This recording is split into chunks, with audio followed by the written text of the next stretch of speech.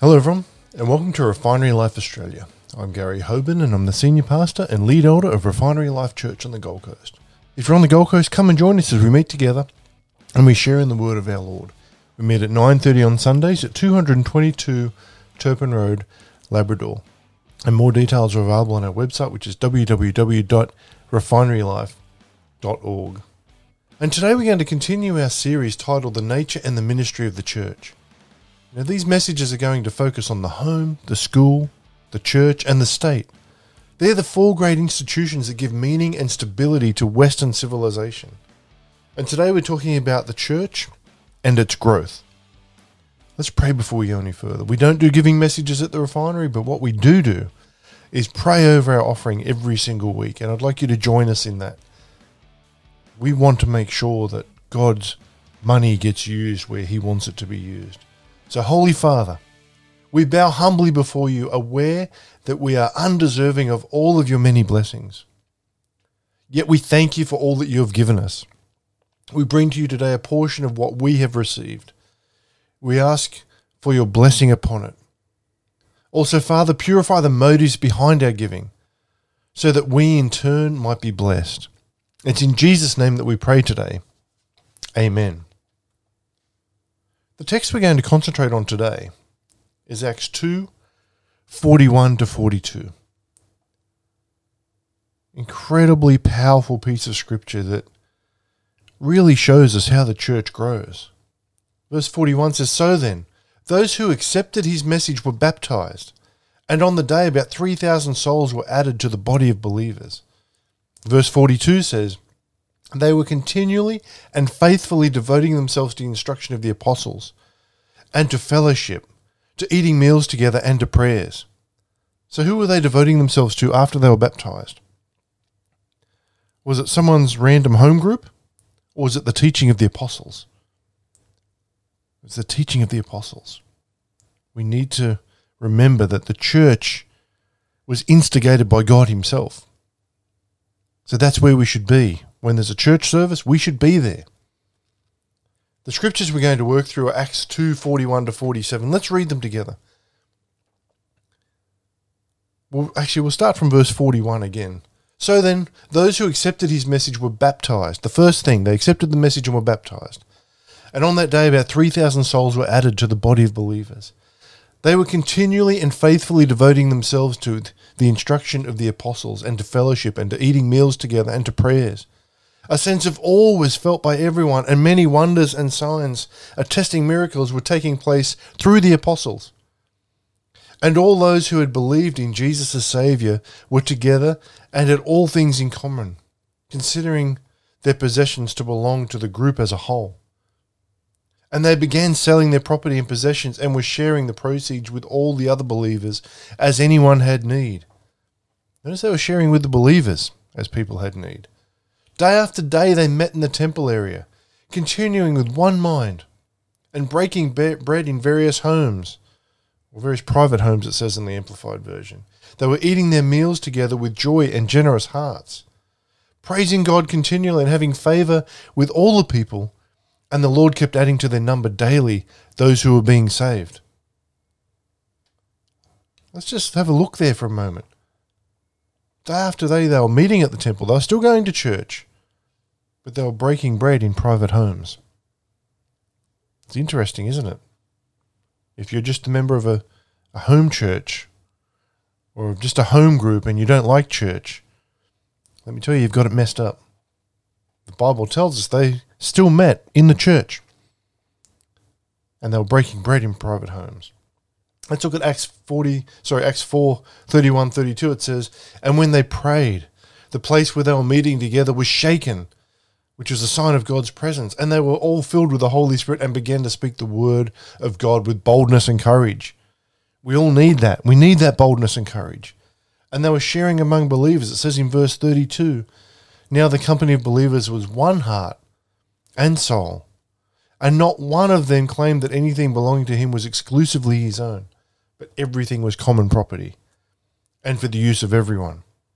Yeah, we've just come back from our workplace over in Coran Cove on Stradbroke Island, and most of the church were there. Most of the church work for the same the same business as carers. And we supplied all of our music equipment for a function that was on last night. We don't consider it ours. We don't consider it the church's. We consider it for everyone to use. That's what we're talking about here. Let me tell you a story. There was a pastor who was talking to a man one day who was a member of his church. And for no apparent reason, the man never attended church services. And when the pastor urged the man to come, he replied rather smugly, and I've heard this many times over, that he could be just as good a Christian staying at home as he could attending church. Now, the two men happened to be seated in front of a fireplace where there was a coal fire burning. And the pastor took the tongs from beside the fireplace and picked out one of the live coals. He placed it on the hearth beside him by himself. And the single coal turned grey and began to cool off. Soon it lost all its glow and warmth. Then without saying a word, the pastor picked up the cold piece of coal and placed it back in the midst of the live coals, put it back in the fire. And soon it was aglow and began to give off heat once more. Now, this silent little drama drove the message home. The delinquent church member dropped his head in shame and said, "Pastor, I will be in church on Sunday morning." Nothing in the world is as personal and intimate as one's encounter with Jesus Christ. Yet each experience is unique within itself. There's only two principles involved here: God and the individual. If you want to be taken out of the fire, don't come to church. But if you want to be in the fire, come to church. It's between you and God. Yet it is not God's will that a Christian continue alone, or that he or she live the Christian life in isolation. It's God's plan from the beginning that believers in the Lord Jesus Christ be joined together in spiritual fellowship, in a special kind of oneness. We saw it this morning. We're sitting at a cafe out in a boardwalk looking over the water, just worshipping, singing songs, praying for each other, praying for people we know, praying into situations. And a crowd gathered. Some people were on the island having holidays. Some were the staff that work for the resort. All we did was worship and pray, and people come because they were drawn towards it. We were in that special kind of oneness right there. This is the basic characteristic of the church that was conceived in the heart of God before the foundation of the world. The church was conceived by God. On the eve of the day of Pentecost, we read that the disciples were all in one accord in one place. And just as warmth and fellowship exist in the togetherness of the church, so does growth happen in that environment. Now, you might say to me, well, my church that I used to go to, there was no warmth and there was no fellowship. Well, you know what? That may have been the church. It may have been you as well. You might have put your faith in man. Our theme this morning is the church and its growth. In our scripture passages, we will discover three directions in which the church grew in the first century. And it is God's will that it continue to grow in these same directions today. The first one is the growth within. Acts 2:41-42. So then, those who accepted the message were baptized, and on that day 3,000 souls were added. They were continually and faithfully devoting themselves to the instruction of the apostles, and to the fellowship, to eating meals together, and to prayers.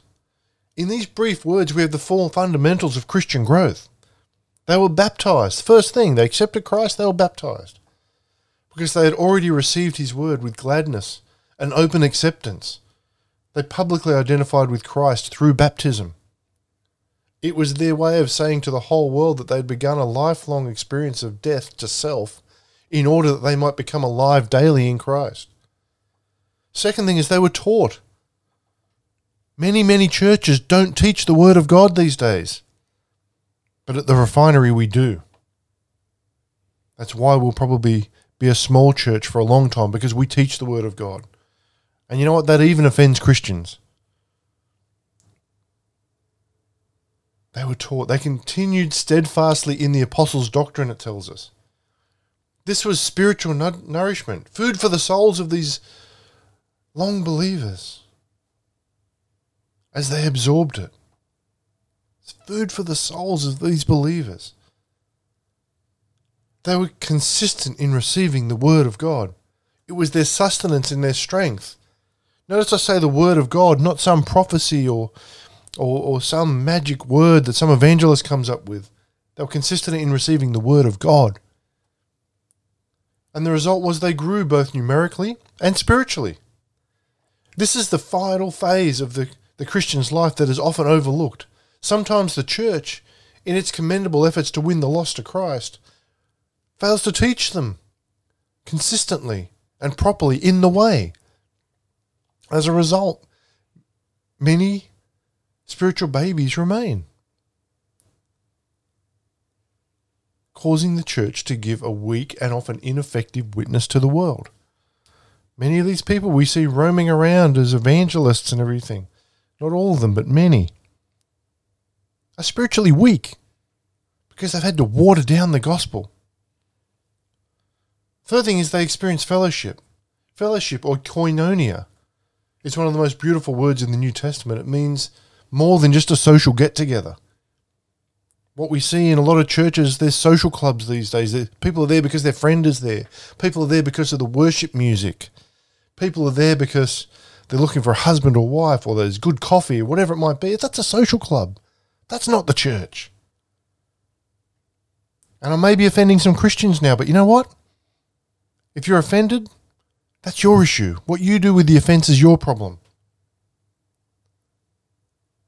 It describes, the word fellowship here, koinonia, describes a communion, a sharing between those who have something special in common. And because of the Spirit of Christ within them, the early believers began to love one another, to share their burdens and pray together. They had a delightful sense of community or of belonging to one another. They prayed together. That's the fourth thing.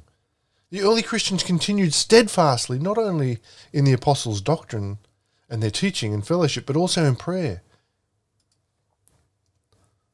So they were baptized, they were taught, they had fellowship, and they prayed. Their communication with God was never neglected. This was their lifeline, their contact with the very throne of grace. They practiced what Paul later expressed to the Thessalonians in 1 Thessalonians 5:17, and that was praying without ceasing. They knew what it meant to remain in a spirit of prayer and openness before God. The second thing that the church did was it grew from the outside. It grew without. In Acts 2:43 to 47, we have an indication of the growth of the church without. That is, the radiating effect of the church on the unbelieving world. Note in verse 43, fear came upon every soul. Of reverence and respect for these Christians and their faith struck the hearts of the unbelievers. This fear could also be interpreted as a conviction, a tool of the Holy Spirit in dealing with the unbelievers. But sadly, not all who feared in their heart because of the testimony of these believers responded in repentance.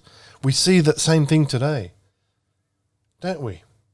People can see our conviction. They can see the reverent fear for God that we have in our heart. But they may not respond in repentance. Some believers are struck by the sincerity of Christians but fail to follow through. They stop short of repentance. Furthermore, these Christians were praising God and having favor with all people. If you're just having favor within your church, you've got some more work to do. You should be praising God and having favor with all people. These first century Christians were continually held in high regard by unbelievers. Perhaps this is a serious indictment against the modern Christians.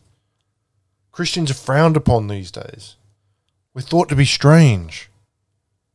But we should be held in high regard by everybody. Myself and Pastor Amanda, my wife, work for a secular business a couple of days a week. They employ us to do pastoral care in a secular industry. That is being held in high regard by unbelievers. They know they need God. They may not accept him in themselves, but they want him in their business. Often professing Christians live in a spiritually substandard way. Those who are unsaved and always yearning to find justification in their life lived apart from God. They find delight in pointing out Christians who are not consistent in their profession. Verse 47 says, "And the Lord kept adding to their number daily those who were being saved." God was at work in the midst of his people. They were glorifying and praising him. The result was a continual response on the part of the people around them. Not a seasonal or spasmodic growth, but genuine, consistent growth. Churches don't win souls by having evangelistic campaigns. That doesn't fill your church. Consistency, consistent teaching, consistency in life is what brings people to Christ. Too often, after great revival campaigns during where scores of people come to know Christ as Saviour, they go back to business as usual. That was not the case for the first century Christians. Growth without took place because they continued steadfastly in teaching and fellowship. And then the third thing was growth beyond. Acts 4:31 and 32 says, "And when they had prayed, the place where they were meeting together was shaken, which was a sign of God's presence. And they were all filled with the Holy Spirit and began to speak the word of God with boldness and courage. And they were sharing among believers." It says, "Now the company of believers was one heart and one soul. And not one of them claimed anything belonging to him was exclusively his own, but everything was common property and for the use of all." Marvelous things happened in Jerusalem, but they certainly couldn't keep the gospel there. It was too big to be contained in one city. So God began to prepare them for growth beyond the walls. His preparation came in a strange way. It started with persecution. And that's about where most of us give up. When the early believers began to experience hostility and pressure from the unbelieving world, what did? They prayed. And after the church prayed, something happened. The place was shaken where they assembled together. They experienced a physical sense of God's overpowering presence among them. And perhaps he was saying to them in a symbolic way that he would shake Jerusalem and the world beyond with the message that they were proclaiming. And then the third thing they did was speak God's word boldly. The message of Jesus Christ and his resurrection brings new life, flowing from a living Christ into dying and dead people and dead institutions, awakening and empowering them. God has made the provision that Christians of every age can speak his word with boldness, and in so doing shake the structures of society in which they live. God did not intend for the church to stop growing after the first century. The same principles of growth that it instituted in the early church are those that must be operative in the church today. We must not be ashamed to confess him before others. His word must faithfully and consistently be taught, or else no inner growth can take place. A koinonia fellowship, a communion, a oneness must exist among the people of God. Believers must pray continually for a holy boldness to proclaim the good news of salvation till the ends of the earth. That's my prayer for you this week, that you get that holy boldness to proclaim the good news of salvation, even to the end of your backyard. And I really want to encourage you, as I do every week, to be diligent with your Bible study time, because God has so much more for us that we can get from going to church once or twice a week and hear someone else talk about the word. When you spend time with God, your life will change in amazing ways because God is a redeemer. There's nothing that's too hard for him, and he can make you whole, spirit, soul, and body. And you're important to God. You know that already, but you're also important to us at the Refinery. So when it comes to prayer, we believe that God wants to meet your needs and reveal his promises to you. So whatever you're concerned about and need prayer for, we want to be here for you. Even if you just want to say hi, you can contact us on www.refinerylife.org or via any of our social media channels. And until next time, stay in the blessings.